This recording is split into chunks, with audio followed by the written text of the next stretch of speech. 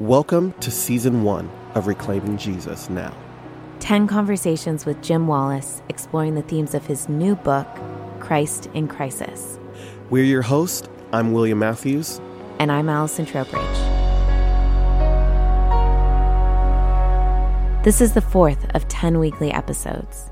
Today we'll have a conversation about Chapter 4.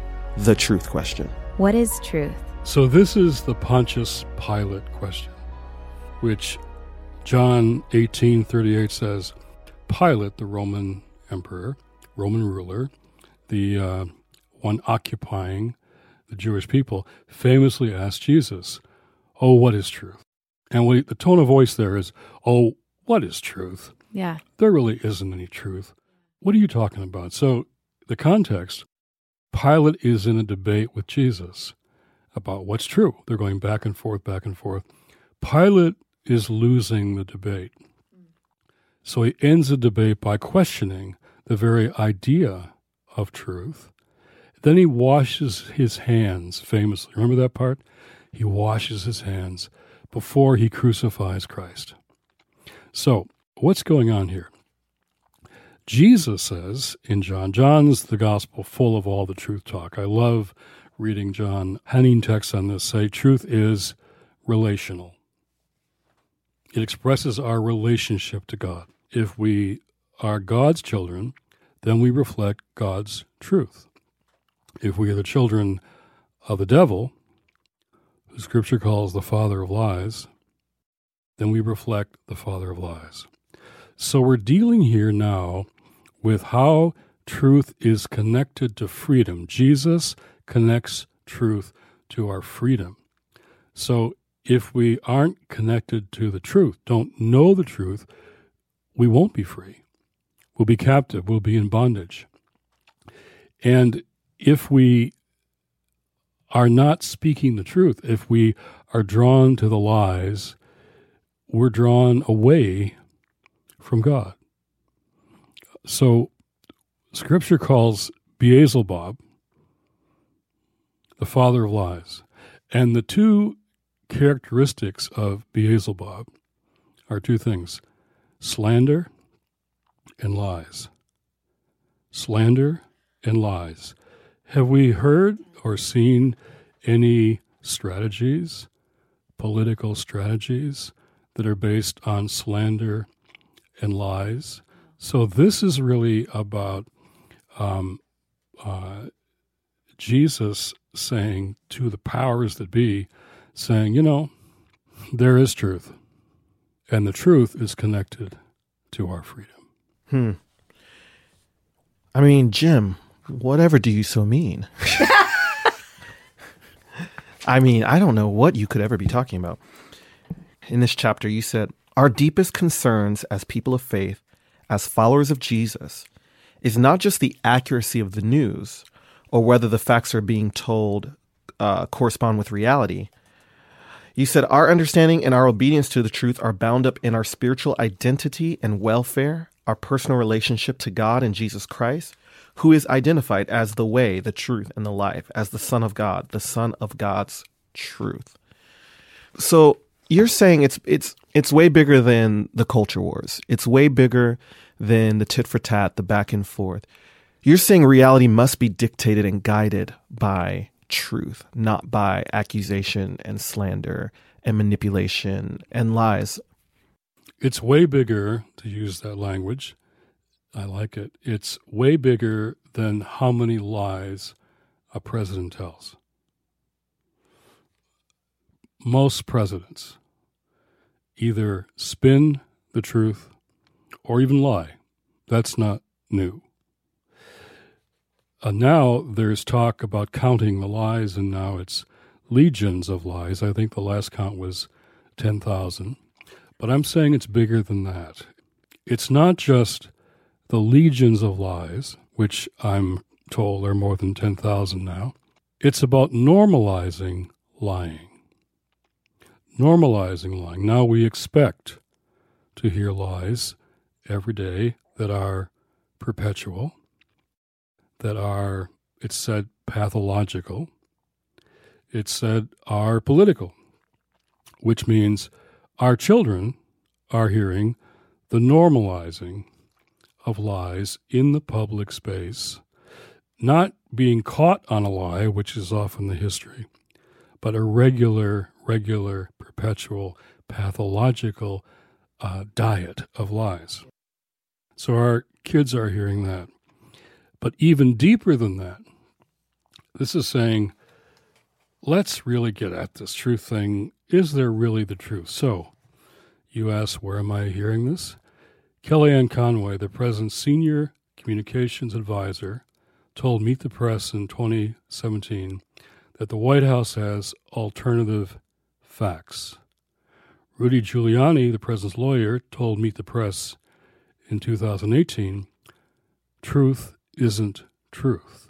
Pontius Pilate, in his failed debate with Jesus, says, what is truth? This is really very similar. So it isn't just all the lies, normalizing of lying, it's questioning whether there even is truth to be found. And autocrats, strongmen, they want to say that because they want you only to be able to listen to their truth. When there's no truth to be found, just listen to me, and I will tell you the truth. All strongmen do this.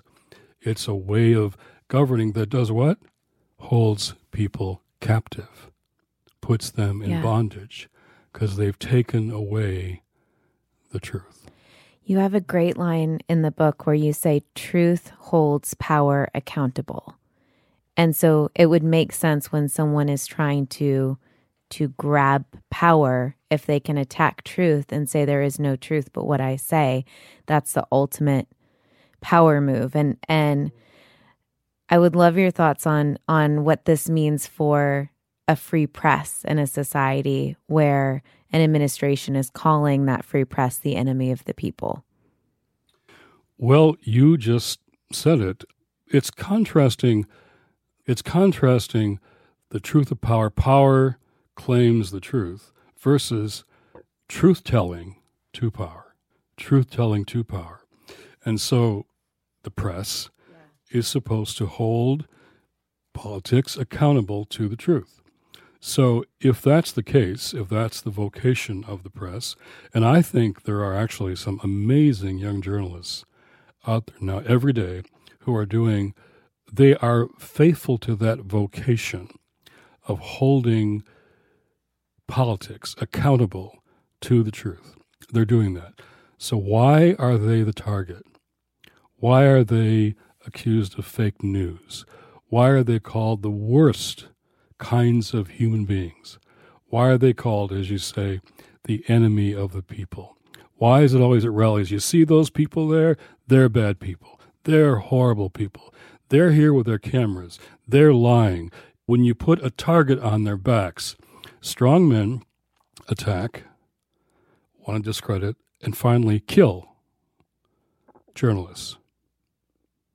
This president is friends with people who have had journalists murdered.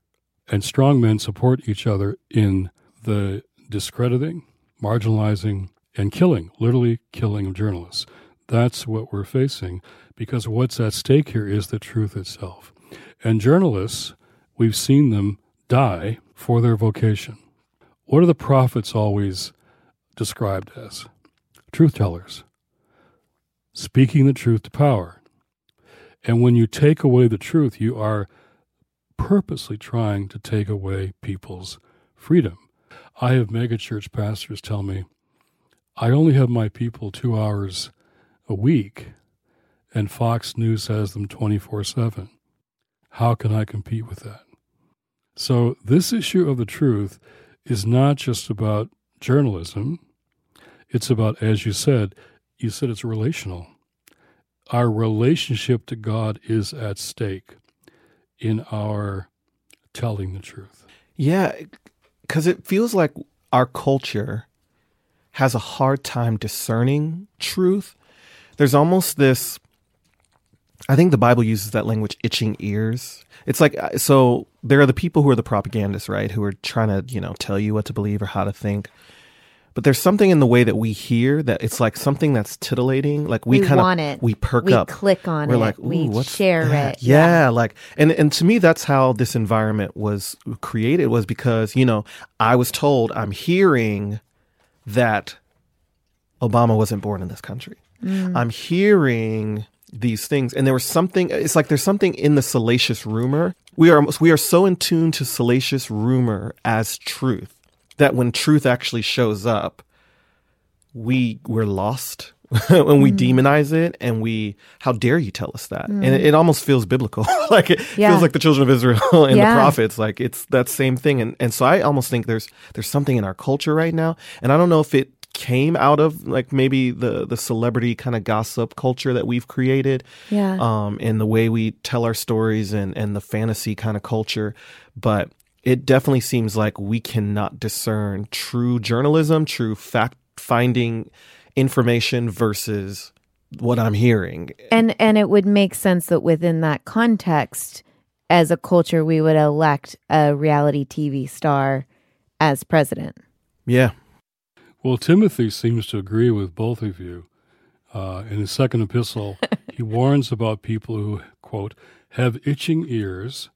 They will accumulate for themselves teachers to suit their own desires, and will turn away from listening to the truth and wander away to myths.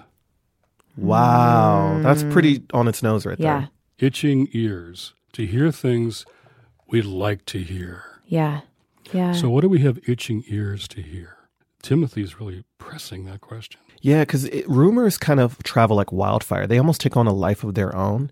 And there's something about that feels, maybe Rene Girard with mimetic theory kind of hits on this a little bit in terms of we desire what others desire. And so there's something in the desiring of that to be true that we grab a hold onto. It creates its own life. That accusation runs wild, and it's like it just travels and it has a life. And then that we almost discern that as the Spirit of God. Right. Like I've been in church environments where I'm like, oh my God, the amount of like flattery and just outright like lies that happens. And it's like people will just believe all sorts of things about other people just because somebody said it.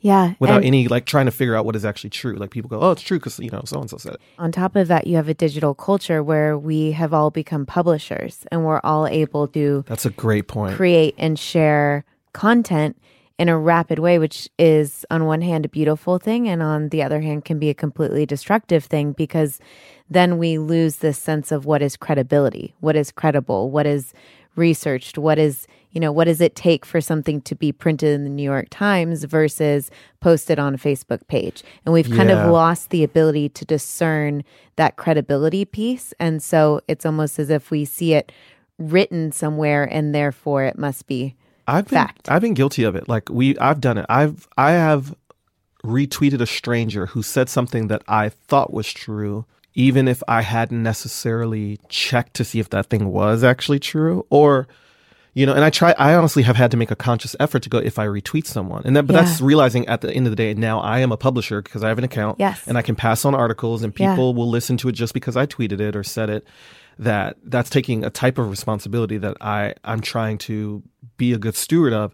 But if I'm not remotely in touch with that, it can be easy just to go, well, so-and-so that I like said that, so therefore it must be true. Or these statistics that maybe aren't backed up by any fact, I can just perpetuate them even if they're false. So let's go back to what you said, Allison, a few moments ago about, is there anything in what we should learn about a TV reality star becoming the president? Okay. There's a television reality culture that's been out there for a long time. That's how this president became known to the American people, through one of those television shows. That culture has got nothing to do with the truth, but rather what sells, what tintillates, what excites, what kind of evokes our passions and responses.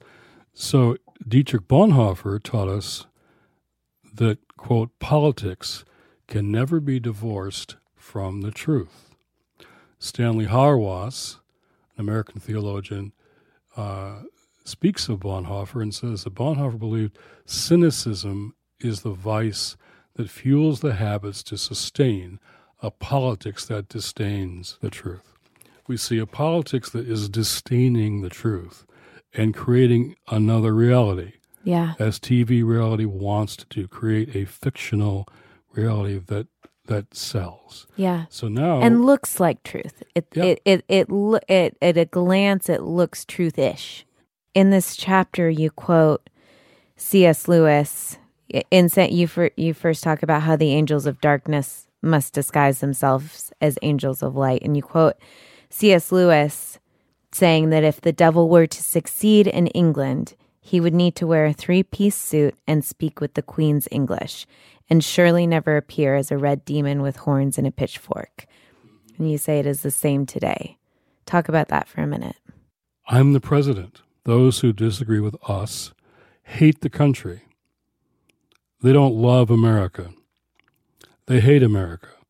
I heard this last week about 4 brown and black women Congress members. They don't agree with me. Therefore, they hate the country. Leadership is defined by money, sex, and power. In our culture, those are the 3 gods: money, sex, and power. Now, that's why there were these disciplines and all the religious orders that had a response: poverty, chastity, obedience, or simplicity, restraint, and discipleship, as opposed to letting money, sex, and power rule, which are not bad things if they're done in the proper human context. But when you have a president who these are the ultimate values and the ultimate purposes of his own life, the ultimate goals he's always had, somehow they become the test of what's true. That wealth and power and self-gratification are indeed the goals we should strive for. So that's not just lying, that's undermining the truths of God. It's normalizing those values. And then it's always targeted at their enemies. So they target the press, or they target black athletes who take a knee in clear, direct response to police brutality, not in response or reaction or attacking the country or the flag or veterans. That had nothing to do with ever taking the knee. He says it's about hating your country. That's a lie. It never was. Taking the knee was, in my view, a prophetic, truth-telling statement with athletes using their forum, their platforms, their influence to speak to an issue that affects people of color every single day of their lives. Including wealthy ones. All of them, including black athletes who have been put over the hoods of their own cars and searched because they're nice cars, and that driver in a nice car must be a drug dealer in the minds of this lie. I think in this conversation, it can get very easy to point the finger because if you're remotely conscious or aware or listening to the Holy Spirit, you can easily say, okay, this is wrong. This is not the Spirit of Christ. This is Antichrist. This behavior, this rhetoric, this dehumanization. Yeah, Walter Brueggemann, I love his definition of truth. He says, truth is a cluster of relationship between dignity, security, well-being, and respect. There are things that easily violate all those things, like truth being that cluster relationship. And so when we see the cluster of accusation, blame, dehumanizing, right, that is obviously Antichrist. How do we then, though, as we speak truth to power and tell the truth, do it in such a way where we do not become the arbiter and the judge of everything and everyone? And I know in the book you begin to talk about the scripture and the words of Jesus. In particular, you kind of point out This reality where the sin we see in others are often connected to the sin we see within ourselves. And often we rage against that and we hate against that. So maybe can you talk to us about what does Jesus have to say about not setting ourselves up as the ones that see and are aware, not setting ourselves up to fall into often the same types of traps? Well, wanting to go deeper, what you're doing here, is really important, that we don't use the truth ourselves self-righteously. So Jesus says, don't judge others with a log in your own eye. So here's the text in Matthew. Why do you see the speck in your neighbor's eye, but do not notice the log in your own eye? Or how can you say to your neighbor, let me take the speck out of your eye while the log is in your own eye? You hypocrite. First take the log out of your own eye, and then you will see clearly to take the speck out of your neighbor's eye. So Corinthians says, we see through a glass darkly. So the first thing we approach the truth with is humility, not righteousness. We try to speak what we understand is God's truth, what Jesus says, what we believe deeply. So you have truth-telling by John Lewis on the Edmund Pettus Bridge, fighting for voting rights and being almost killed that day for it, telling the truth to Jim Clark, Sheriff Jim Clark and his troops who ran them over, or Dr. King speaking the truth as he understands it. But looking at our own eye is critical, says Jesus, for judging others. So this truth question doesn't get to be just a finger we point at our political adversaries. This is something that has to hold us accountable to integrity in what we say. What are we saying? Then what are we doing? What are we doing ourselves to live out the truth in our own lives? Why do you think the current American church has been so accepting of a president that lies so frequently and unabashedly? Because some have entered into a transactional relationship with this president, a Faustian bargain. You give me what I want, give me the political issues I'm demanding, and I'll look past everything else, things I should never look past. So I think it's a political bargain. I don't see it as something in relationship to God, and I would say in relationship to our political leaders. I've had relationships with political leaders on both sides of the aisle. And for both parties, it is they want to hear from you what they'd like to hear. That's the way politics works. And they give you access. And they think that'll be all you want and all you need. Access to power is what political leaders think they're giving you, and that should be enough. Even you specifically as a religious leader. Yeah, they want all of us to think we have access, and they have a hard time with telling the truth as you see it. You know, the Bible talks about principalities and powers. I think you feel the principalities palpably in the White House. You can feel that place wanting to make you stutter as a truth teller. It's a place that wants you to say what they want to hear. I remember when Obama first became the president, and I went to see him for the first time when he was in the White House. And I couldn't get in because I was on all the Secret Service lists, all the security lists.